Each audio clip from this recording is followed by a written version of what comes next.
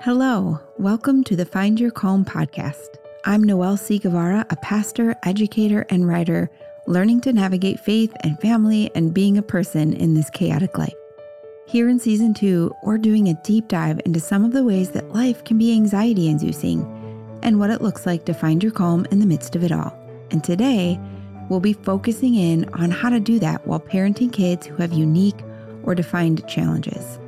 All kids are unique. But sometimes as a parent, we recognize that our child is more than unique. That while all kids have challenges, some require more insight or information to parent them well. Here's the truth. I don't know how to avoid chaos or how to prevent the anxiety that chaos inevitably causes, but I have had more than a little practice in finding my calm when life beckons anxiety instead. If you're looking for space to take a deep breath, steady yourself, and discern what you need to move forward, you're right where you belong. Listen in for a few simple tips to find your calm and take your next faithful steps forward. Today, I'll share the story of how I got to the place where I realized my child needed more than what I could give, and the steps that led to a diagnosis. But first, let's rewind. I am the middle child in my family, the only girl, sandwiched between two brothers. We're all separated by 2 years and completely different personalities. My older brother Josh was my first friend. I don't remember much of our relationship before I entered grade school, but I'm told that I followed him around everywhere. He was my big brother after all. My mom says he used to come into my room to greet me every morning when I was a baby. I've seen pictures, but I don't remember. What I do remember is that I thought he was amazing. But also, other kids thought he was different. Josh has Down syndrome, and as a little girl, I was acutely aware that he was an easy target. Kids would make fun of him, adults would stare at him, and he learned to walk with his head down. I'll never forget the way kids would walk up to me on the playground and ask, "What's wrong with him?" And I would ball my hands into fists and speak back fiercely, "Nothing. What's wrong with you?" And I meant it, every last word. The world has changed a little for the better. Research has compelled schools to be more inclusive and integrated. Kids with disabilities and disorders and all the diagnoses in between play and learn alongside their typically developing peers to varying degrees.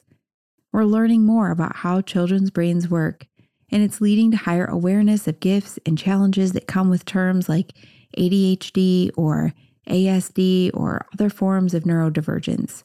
And we're paying closer attention to mental health in kids and teens and noticing the symptoms of anxiety and depression earlier. If you don't have a child with a diagnosable disorder or disability, you almost certainly have a close friend or family member who does. Between my kids, we are currently sitting at 7 diagnoses accumulated over the last 2 years. While looking back, there were symptoms and signs present all along. It just took me a long time to proactively chase down the assessments. It took a crisis for one child. It took exhaustion for the second. As an educator, I know that these diagnoses don't change anything about my kids. They aren't any different on the day after they receive a new label per se than they were the day before. Same kid, same challenges and gifts. But the diagnoses have changed me. The way I frame behaviors, the way I monitor symptoms, the way I respond and learn and offer support. They've also pushed me to explore feelings of disappointment, of fear, of guilt, of anger. My kids' challenges or even their diagnoses don't change how much I love them, not one bit. But it hurts to watch your child struggle, and it's easy to blame yourself. Wait, let me change that to me language, which I avoid because feelings. I'm hurting as I watch my kids struggle, and I easily fall into a pattern of blaming myself. So if you're a parent navigating those feelings, I'm right there with you. I'm going to give you the advice I need most for myself. Practice self-compassion. I'm certain that you're doing your best, and your best is what is best for your child. So my child received a diagnosis, but I received a new job description. The way I parented them had to flex to accommodate their needs. It expanded to incorporate new information. It increased in capacity to support them in new ways. I learned new language, strategies, and resources. I built a new support system, navigated a new dimension of parenting, became an advocate for my child. So in some ways, nothing changed from one day to the next, but in many ways, everything changed. All while the everyday tasks and responsibilities that were there before were still present moving forward. Whether your child receives a medical or a mental health diagnosis, you're going to add a lot to your plate, and that may mean your plate is too heavy to carry. Maybe you're in a place where you're wondering if your child may have unique challenges. You're asking, are these behaviors typical? Is my child just being difficult, or is there something more going on here? Why does my kid seem to struggle more in school or at home than other kids do? Am I just failing as a parent? Is this just a phase? Should I share my concerns with the professional? How do I help my child? I keep trying, but why is nothing working? If you're still in the wondering phase, you're likely carrying around a lot of guilt and maybe shame, judging yourself harshly for thinking that there's something wrong with your child. I've been there, and I remained stuck there for too long, stuck in this idea that by requesting some sort of intervention, I was just trying to make my child easier to parent. Stuck in this loop of things getting worse, then improving just enough to convince myself that I'd imagined it all, before things got worse again and we'd loop back through again. Stuck in my own fear that a label would define my child by their struggles instead of by their strengths. It was my teenager's mental health crisis that propelled me out of that stuck position. We struggled up and down in that crisis. And in the moments where our heads were above water, I could finally see that a diagnosis meant that my kids who were struggling would struggle less with the supports in place that they needed. I was white-knuckling my way through, trying to provide my kids with everything they needed, and exhausting us both in the process.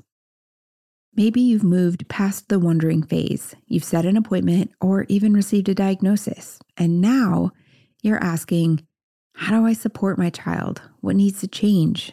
Will things get easier? What support is there for me? Can I do this? Will my child be okay? Where do I begin? Is it okay to grieve? How do I talk about this with my child, with their siblings? What's my next faithful step forward? There are so many more questions than answers, and I'm still fairly new to this brand of chaos. But whether you're wondering if your child should be diagnosed or you're wondering what to do with their diagnosis, here are a few simple steps to find your calm in the midst of it all. First, ask, why is this so hard? You're likely in a place where parenting your child is really hard. In order to answer the question of why it's so hard, you'll have to first identify what things are making it hard. So here's an exercise. Set a timer for 2 minutes and do a brain dump. List as many things as you can that you find challenging. Zoom out and consider behaviors, concerns, fears, decisions, questions, your own capacity, issues at home, at school, and so on. Identify the challenges, then move on to the next step. Step 2, ask, what would make this easier? Once you have a list of things that are challenging, patterns may begin to emerge. Maybe it's a list of behaviors. Maybe it's your own feelings of frustration or insecurity. Maybe it's the impact on relationships with your child, your partner, the school.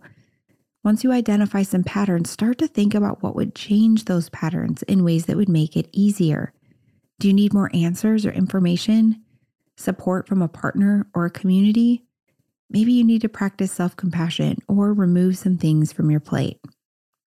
Step 3, identify one next faithful step forward.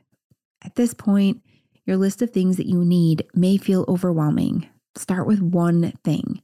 What is one thing you can do or ask for that would make this easier? Do the one thing, then move on and do the next. Schedule the appointment. Find your village. Have the hard conversation. Start with one step and the next step will follow a little easier. Trust me on this. That first step, it's so hard, but it carries you forward to the next faithful step. Step 4, build a support system.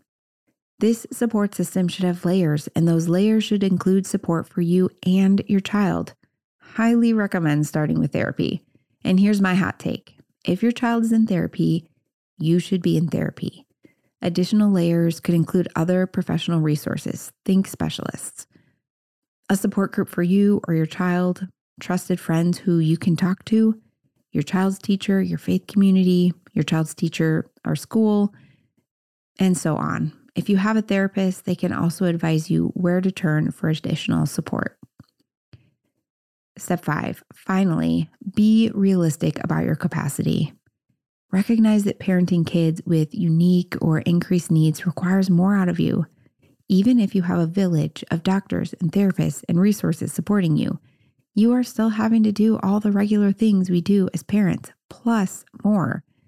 You are constantly assessing and meeting needs, learning new information, monitoring symptoms, advocating on behalf of your child, teaching or reinforcing new strategies, and making 1,000 split-second decisions based on split-second observations, just to prevent or curb or rein in any number of behaviors. All of that on top of the everyday life stuff that never lets up. When you look around and you see parents of so-called typical children and you feel like they're doing more and doing better than you, don't you dare play the comparison game. They are not the standard because you are already exceeding that standard. You can't raise the bar and bring all the dead weight with you. You have to clear things off your plate that are not essential. You have to lower the bar where it matters less. You have to say no to things because you're saying yes to loving your child right where they're at right now. You may say no to sports and yes to therapy. You might say no to a clean house and yes to reading that book that will help you parent. You might say no to busy weekends so you can say yes to creating space to recover for another week ahead. Ruthlessly eliminate every possible life-draining thing that isn't serving you well, and throw your arms wide open to welcome in every life-giving thing that could serve you better. If you're looking for a resource that will help you talk to your child about their diagnosis, or more generally about some of their challenges and strengths, I'm going to be sharing something I put together on my Instagram page this week, and I'll link it in my monthly newsletter. Follow me on Instagram or sign up for my newsletter at noelcguevara.com so you don't miss out. When I sat down to share my child's diagnosis with them recently, I used this method and I'm confident it helped. I was so worried my child would struggle with learning about their diagnoses, and after our conversation, they communicated that they felt hopeful and excited to learn more. I hope it helps frame your conversations with your child so that they too can feel hopeful and excited to explore the unique and amazing ways that they're created. Today, I'm going to close with a simple practice, a next faithful step forward. It's a prayer of release, which is simply a prayer that prompts us to release the things that are burdening and distracting us so that we can receive the things that can renew us. If you're not a praying person, you can just simply use this as a guided meditation. Settle into a comfortable seated position. Anchor your feet on the floor, lean into your chair, feeling it press into your back and support your body. Lay your hands open in your lap and take a deep inhale in, then a slow exhale out. Now, take another slow, deep inhale in, and as you do, imagine your hands holding plates filled with your responsibilities, your unresolved questions, your worries. Then, as you release your breath, imagine releasing those things into the air. Let them float away, picturing your hands open and your plates empty. I'll close with this prayer. Jesus, you have invited us to release our cares to you. Holding our hands open, we let go of the things we carry, the things that are too heavy for us to carry alone, the things we were never meant to carry at all. And with our hands still open, we're now free to receive every good and perfect gift from you. We receive from you the life-giving things that will renew us and the strength we need to take our next faithful step forward. Amen. I hope this practice of receiving a simple prayer has been life-giving for you. And I'd encourage you to extend this practice to your child, especially in moments where they feel burdened or perhaps feel that they are a burden. It can be a simple next faithful step forward from a difficult moment or day. Thank you for joining us today for episode 3 of the Find Your Calm podcast. I hope you were able to unburden yourself, to get your bearings, find your focus, and begin to enjoy, or at least truly experience, that life that is within and around you. Life is chaotic. We know this to be true. But even in the midst of chaos, you can find your calm and take your next faithful steps forward. As always, you can connect with me on Instagram as Noelle C. Guevara. Give me a follow and let me know how this episode connected with or encouraged you. And if you haven't already, sign up to receive my monthly newsletter, where I share practical or impractical tips and links to things helping me find my calm in the midst of the Guevara chaos. We have a lot of it. I get so much practice. Until next time, I'm Noelle C. Guevara, and I'm so grateful to be your host and guide as we navigate the chaos of life together.